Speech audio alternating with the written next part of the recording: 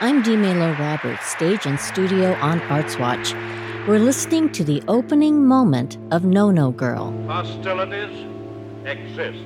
There is no blinking at the fact that our people, our territory, and our interests are in grave danger.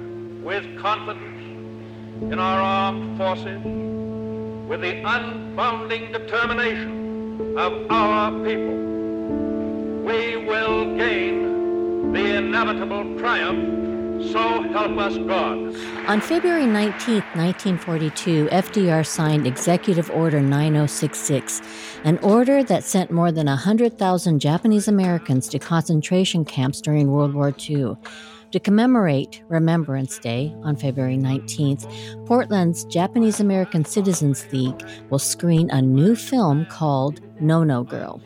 The director, Paul Daisuke Goodman, and actors Chris Tashima and Mika Jo will be there for a talkback as well.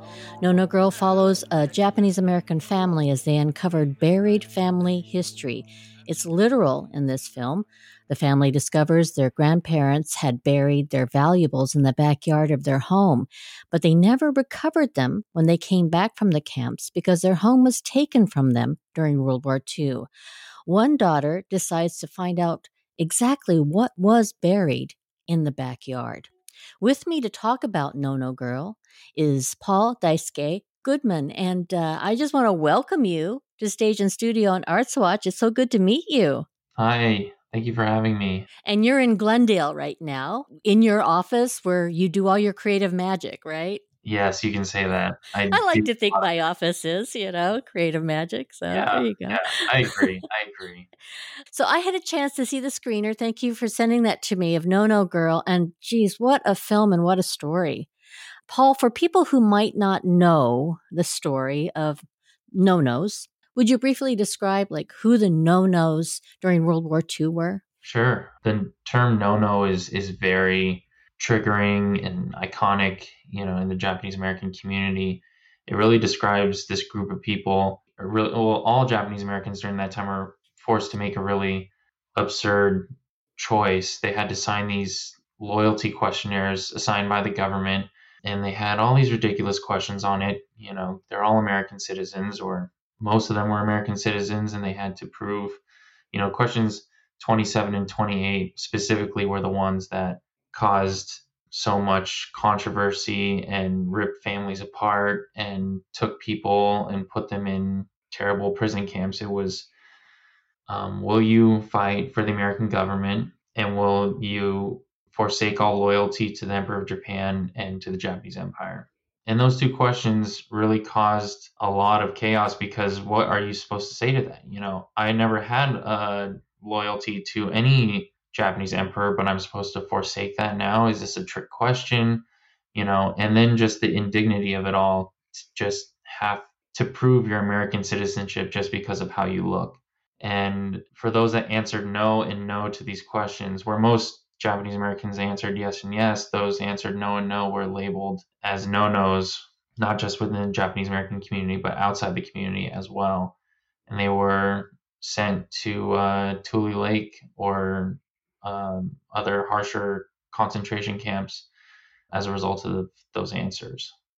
I mean, it really was a trick question because, and so many people did decide not to sign them, and they were punished for it. And I love that you took that experience and the name of No-Nos and made the protagonist a girl, right? A young woman who takes the first steps in recovering some of this lost family history. When did you decide that that's how you wanted to focus the story? I think the title of No No Girl it's a it means a lot within the context of the story and why I chose it, but it's to represent a multi-generational trauma and a multi-generational family that's portrayed in the film. It's not just Bachan, it's our main character's mom, and it's her, our main character as well. All three represent what happened to the tiers of trauma that each generation, each, Issei, Nisei, Sansei, Yonsei have experienced rippling out from the incarceration. So I think to address the no girl aspect is it's not just Sue, our main character. It's all of the women in her life and all of the stories that she's heard or not heard that she has to kind of discover the truths on her own. Yeah, it really is a multi-generational story.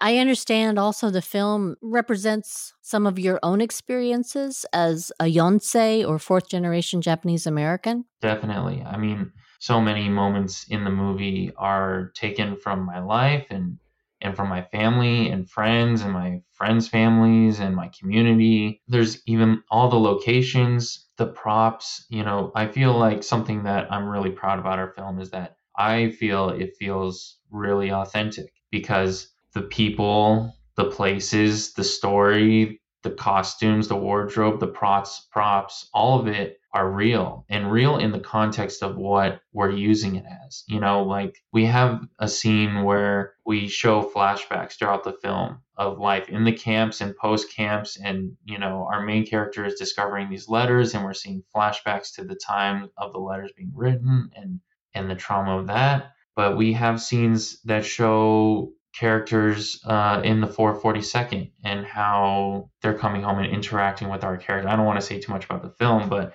the wardrobe of the 442nd is authentic. That's my Ji-chan's jacket that our character was wearing in the film. And when he opens the door and stands there for our Bachan character, my mom is standing in the room behind the director's monitor with me watching it. And we both get this eerie feeling of seeing essentially this character playing our Ji-chan, playing the Ji-chan of the character. And, there's so many layers of what was happening, but it was all brought to real life in that moment because he was wearing the 442nd military uniform with the Go for Broke patch that was hand stitched by my Ji-chan on his shoulder. And that was all real. It was real in the film and it was really happening in real life. And a lot of moments like that in the film that I can point to that and say, exactly how they were feeling there. That's how we were filming while we were watching it. I could really tell that, there was attention to authenticity. And so often when you're watching films that are not produced, directed by an Asian American, and they represent a certain time of Asian American history, I've seen in movies where it's supposed to be 1920s and they're using plastic bowls that you recognize. Yeah. You're going, hey, that's not what it was like back then, Mm-hmm. So I really appreciated that. It did feel very real and very authentic and also very personal. And just the way a lot of the actors would hold a certain object really felt like there was an investment of meaning there. Mm-hmm. It like in the food scenes. Yeah. And I'm also thinking in terms of casting too. All the family members were Japanese American. Mm-hmm. And I would like you to tell us why that is so important for authenticity too, particularly to this history. I don't think it was my intention from the get-go to say every actor needs to be Japanese American. I put the casting call out there for East Asian, and we got a broad spectrum of applicants, and I reviewed each one, with the casting team. But there wasn't, there was no strict needs to be Japanese American. We got so many. I was so surprised by how many people responded to our casting and sent in audition tapes from the sides. And there were so many personal anecdotal stories that came with those castings. I think I was just gravitated to my grandfather, my grandmother, or my father, my mother were in these camps too. And, thank you for sending me these sides. And I hope to hear back from you. And our cast, they're so talented. So many great people auditioned for this movie. A production of our size, we're not supposed to have authentic materials. We're not supposed to have authentic locations. We're not supposed to have this amount of talent. But there was something about this story. There hasn't been a modern day reckoning of what the camps mean to the Japanese American community now. We've seen stories in the fence, inside the fences. We've seen stories in that period. We've had a million war movies, but still no 442nd masterpiece. I think there's so many stories that are missing that people might just be eager to jump on to stuff like this. And that's how you get this amazing Japanese American ensemble that we did get. And, every day people came to set and there was someone that either brought something of theirs that they wanted in the film and we put it right in that increased, that's just our production value was just love.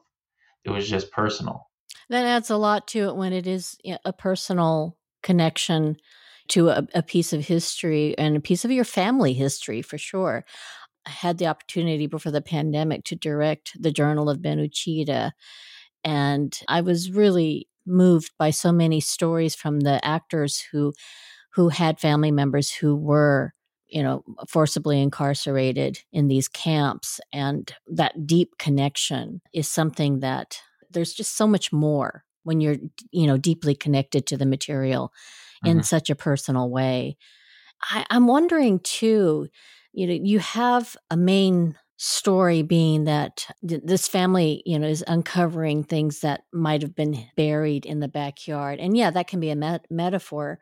But I've also heard similar stories from Japanese American families here in Oregon who buried things in the backyard because they had to really leave suddenly, with the hope that they would be able to return to their property. Is this a story that was carried down in your family?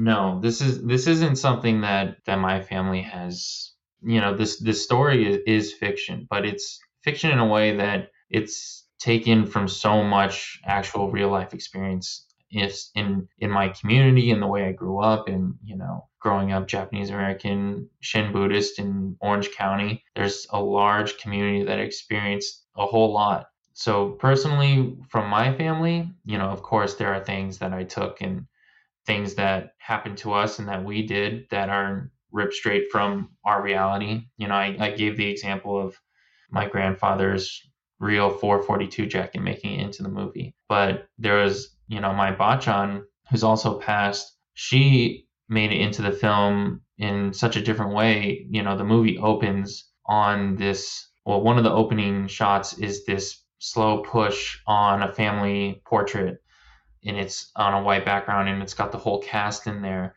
And in the center is my actual bachan. We photoshopped her in. We kind of it's a family photo of ours that we took all of us out, replaced them with the actors. And she represents the actual bachan of the family. She represents Michi, the character that wrote these letters. And our main character, Sue, is going back to try and figure out the truth of all that. So she's really in the movie with us. My bachan's in this movie, my Ji-chan's in this movie. They're both passed and they've been passed for some years. But I think what you were saying, you were asking just about the realism in the film and if this came from my life. Well, I think a lot of it came from my life, but the actual plot of the story and what was happening, none of that is true to me. But I do hear that all the time from families that I know of course. Yeah. I mean, it makes sense too. Where do you leave, especially, things that are irreplaceable, where do you leave them? Since you could only take 2 suitcases with you, only what you can carry, right? So, Paul, this is your second feature film and you're only 30 years old. Okay. I want to tell you that's impressive. That's very I'm 31. I'm 31. So Oh, you're 31 now. Okay. Well, that's still, but it's very impressive to have 2 feature length films, under your belt. Yeah. And it's also impressive, if you don't mind me, asking about this and stop me if you don't want to talk about it, is that you are a 2-time cancer survivor, first diagnosed when you were 25. So you've been actually making these films while dealing with this cancer and healing. Yeah. Would you talk about your journey a little bit? Sure. No, making 2 feature films is an incredibly hard thing to do. I think to make a feature film on any scale requires a massive amount of resources. You can make it on your iPhone and it could break you. It's enormous undertaking. And in step with that is getting diagnosed with leukemia it's an extremely hard thing as well. I don't want to compare the two at all, but this is what I've been going through for the past 6-7 years. 2 cancer diagnoses, both leukemia. I had an initial diagnosis and then 4 years later, in 2020, I relapsed. And that was at the height of the pandemic. Yeah. So the relapse was really tough. I still am dealing with it today, but I am in remission now. I relapsed and had a bone marrow transplant. I did so much chemotherapy and radiation treatments. And yeah, during that time, especially in the beginning, I didn't really know what to do with this information or how this was going to change my life. I just knew that, okay, things might be different. But, what changed first and immediately, I guess, it's hard to say. I mean, even now, it's too close to know Yeah. to write, to talk truly outside of unbiased of what has happened to me. I will say though that before I got cancer, I was working hard in the film industry and I was doing remote gigs and I was traveling to shoot, and it was very exciting. I had a lot of momentum, and then cancer hit and I was just trapped in a room, and not just trapped in the room, but if I left, I would essentially die, like I couldn't leave this place. And I spent that time healing, and part of the healing was just figuring out what I could do to stay creative, to stay sane, to like have my own voice, to have some agency. And I just started writing scripts and I started editing, just fooling around.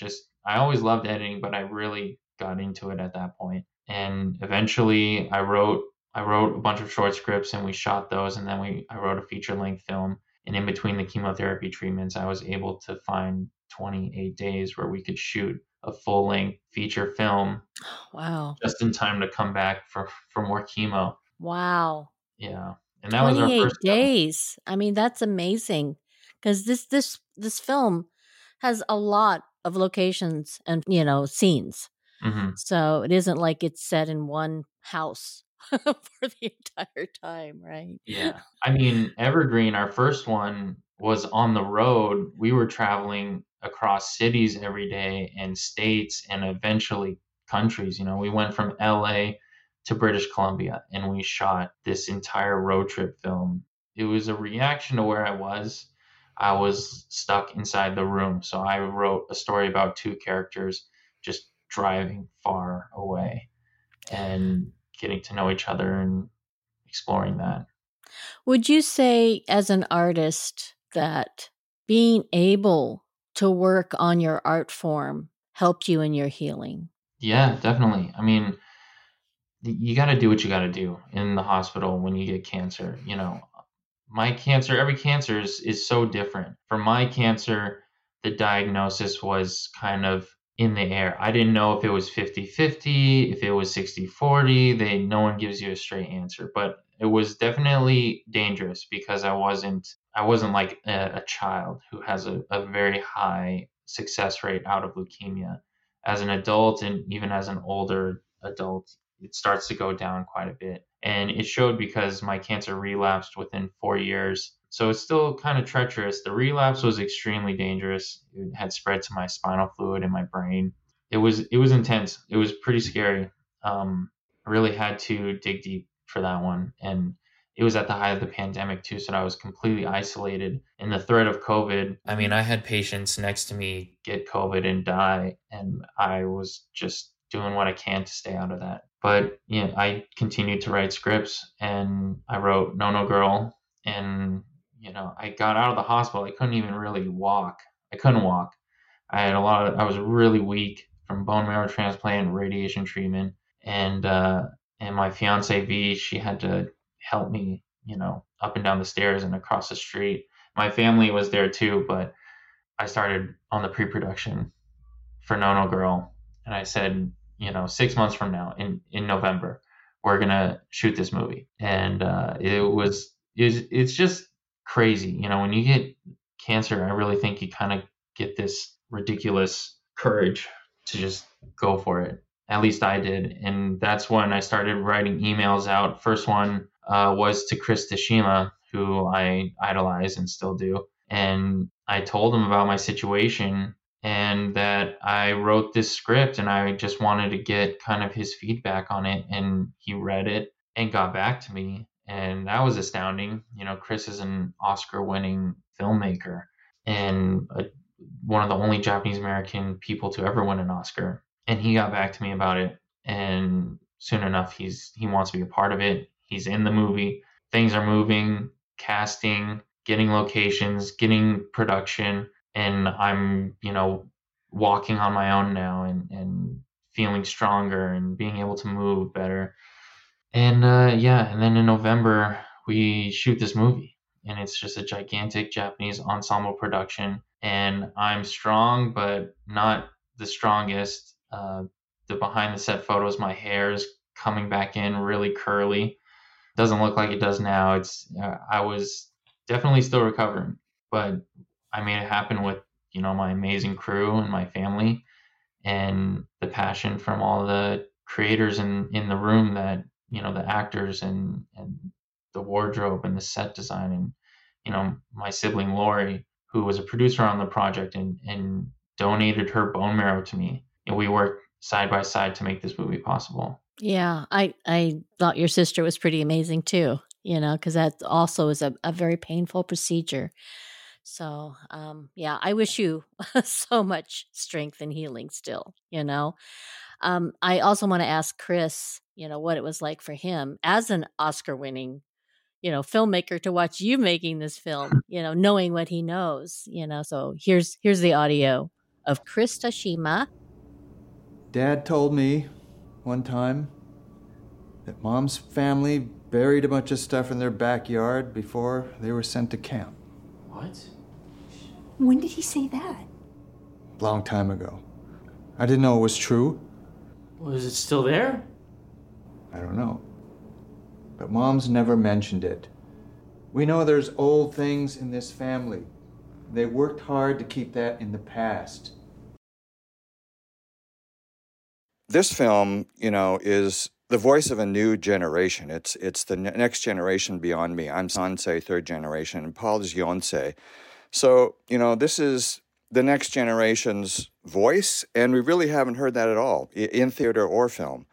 It's extremely rare, and to me it was very gratifying, because knowing that that generation is vested in this history and that cares enough to create works about it, it's really meaningful to me.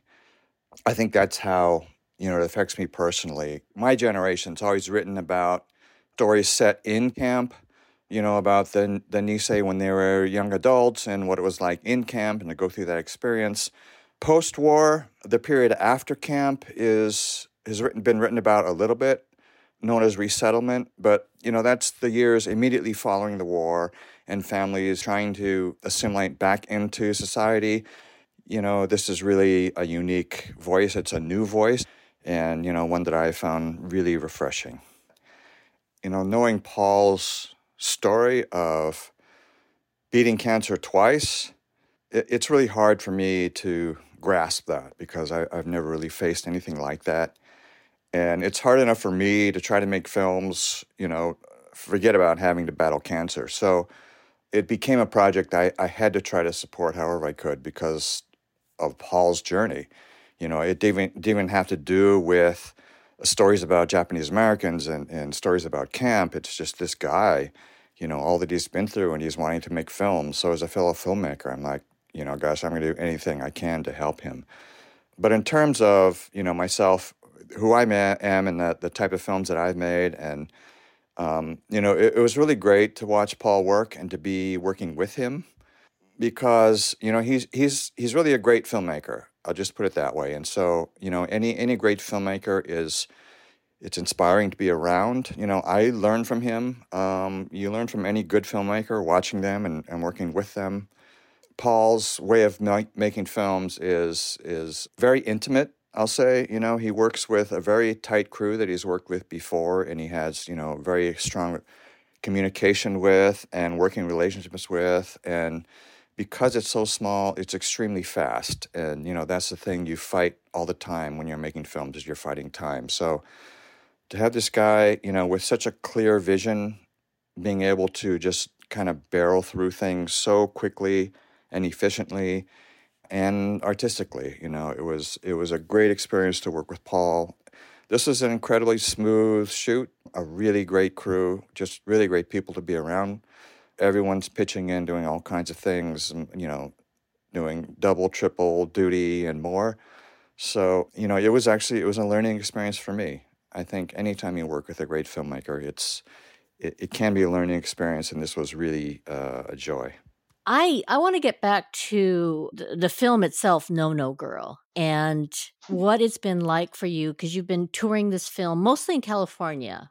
What has been the reaction of the film and when you've been screening it? I can't believe the type of reaction we've been getting out of our audiences. I can't even believe that we are on this road trip, like nationwide tour of the film. We premiered at the Japanese American National Museum, and within 20 minutes of posting the tickets online, they sold out. Our production is not that big. We aren't like a big enough movie to be in theaters all around the country. We can only do a little bit at a time. We had 1 week at the Laemmle Theater in Glendale, and 1,000 people came to see the movie in 1 week. It blew my mind. And every time people walk out of the film, they're showing real emotion.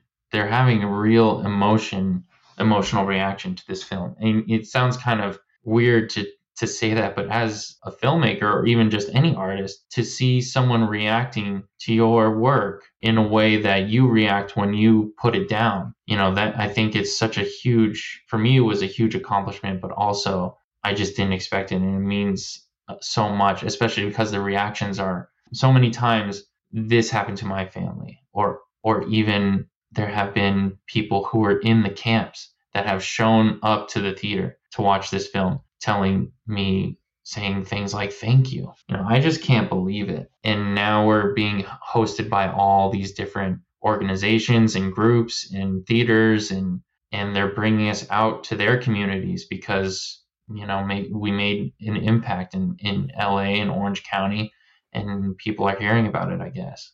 Well, I think there's a great need to keep talking about this history so that it's not forgotten. And also, so many of the survivors, there's fewer and fewer, all the time. I mean, it struck me when a couple lines in your film, he said, nearly 100 years ago. And I went, whoa, it's like 80 years, but still, it's getting towards, it won't be too long before it is 100 years. Yeah, that's important to remember this history. So I'm glad that there's such a turnout for it and request for it. I also have to imagine, too, seeing it with an audience, there's some comedic moments in there, which is really needed, because there's so much dark history. But I really have to imagine that they really like that part a lot. I can't write a tragedy without the comedy. Everyone knows they go hand in hand. It's the classic, Greek faces, it's always comedy and drama. I think a lot of it too is just our actors just handled it so well. They can be so funny. And in my life and in the story of our Yonsei protagonist, there's just a lot of silliness. We don't live every morning waking up going, the American government took from us what we will never get back. We're not living this trauma and breathing it day in and day out. We just it's just a part of us now, we have moved on and we are living our life with it. But the things that our characters touch on in the film and the things that they uncover, it's their history and their identity, and also having to talk to their parents and also having to just be kids. It juggles a lot. And I really think the humor in there, it allows for some more honesty. It allows for the truth that I believe, the things that I feel. It helps bring the seriousness of the dramatic moments, but also levity that I think is so appropriate when talking about something that happened almost 100 years ago. Well, it really is an honor that you chose to spend your Remembrance Day, February 19th in Portland, for the screening of your film. Of course. I'm sure you had a lot of requests for that particular day, especially. Yeah, there's a lot of organizations that want to tie in the film to their Day of Remembrance, but everyone can have a piece of it. I don't mind. I just won't be able to be there because I'll be in Portland with you guys. That's wonderful. Yeah, we're going to be in Stockton the day before, so it's going to be a mad dash. We're fitting a lot into the weekend, but I am so honored to be, I never considered myself a community, I always kept my Japanese American pride. I'm Hapa, but I identify as Japanese American so much because, I look Asian and I've been treated Asian. It's just hard as a Hapa. You don't really know which camp you belong in, but I fully identify as a Japanese American, and I lived this lifestyle growing up, Japanese American, Buddhist community, playing Asian basketball and stuff. But I've never heard the term Asian basketball. Yeah, a new one Asian for me. ball. Oh man, it gets What's the intense. difference between Asian basketball and, other Well, basketball? I don't. What's Do you it- have that up north in Southern I've California? never heard of it. I think it's a California thing because you have more numbers than we do here. Maybe. Mhm. I don't know. I'll ask around though. I also don't play basketball, so I don't know much about it. I don't know if it's okay, but I don't know. It's there's these leagues. I played in SEO, and there's no rule that says you have to be Asian American, but somehow everyone is Asian American. Who's Yeah, playing basketball? just in the SEO league, yeah. But yeah, That's interesting. there was SEO baseball too. I was really bad at that though. Yeah, I don't know what that is either. It's like Asian League baseball. Okay. Yeah. Well, see, I learned something new. I'm going to look it up after we talk. Asian basketball. So, what's ahead for you? I know you've got these screenings, so you're doing a tour. Is that pretty much what you're focused on? Yeah, right now we are in the middle of kind of a tour up California and into Oregon throughout February and March. I mean, we're going to Austin, Texas next week, and then we'll be in Sacramento, and then Portland, Eugene. We're going to Washington, D.C., and back to San Francisco again. I mean, it just keeps on coming in. And like I said, I cannot believe that it's having this kind of traction, this movie. But I think people are really responding to it. And every screening, we do a Q&A after, or I hang out afterwards and I meet everyone.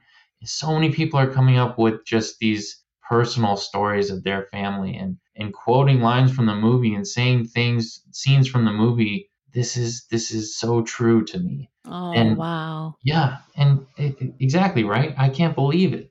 That's so deeply personal and meaningful, Yeah. when you connect like that. Especially because I wouldn't have written it if it wasn't so true to me as well. So it's not just a validation of the movie, but like a validation of what I live through and experience in my life. I know I have that validation from my friends and my family and, everyone from Asian basketball, but to see it in the wider community, especially about something where, I was saying earlier, I never really thought of myself as someone who is so like a community forward person. We have these people in our lives that we're so proud to know of them because they exemplify this really, they'll stand up for us in the Japanese American community and make waves and make just prioritize being cultural, being historical, and preserving history. I don't consider myself one of those people. I think I made a movie that spoke that I wanted to tell, Yeah. Well, Paul, it's so great to talk with you. I'm going to give the info about the event. The Portland chapter of JACL will host a screening of No No Girl on the Day of Remembrance, February 19th, the day that removed Japanese Americans from their homes and incarcerated them in 1942 during World War II. The film screening is followed by an interview with Paul and actors Chris Tashima and Mika Jo, who played the lead character. And that's February 19th, 2023 at 1:30 p.m. at Lincoln Recital Hall at Portland State University. The event is free and open to the public, but you got to register. So more info at pdxjacl.org, and I have that info on our pages too. Director Paul Daisuke Goodman, it was so great to talk with you and to meet you and to hear your story, and I wish you continued health and creativity. Thank you so much, Dumais. This was an amazing afternoon. I could talk to you for a long time. So thank you for joining me today. You can find links to Paul's film and JCL at stageandstudio.org or orartswatch.org. And that's it for Stage and Studio. Till the next conversation, I'm Dumais Lowe Roberts.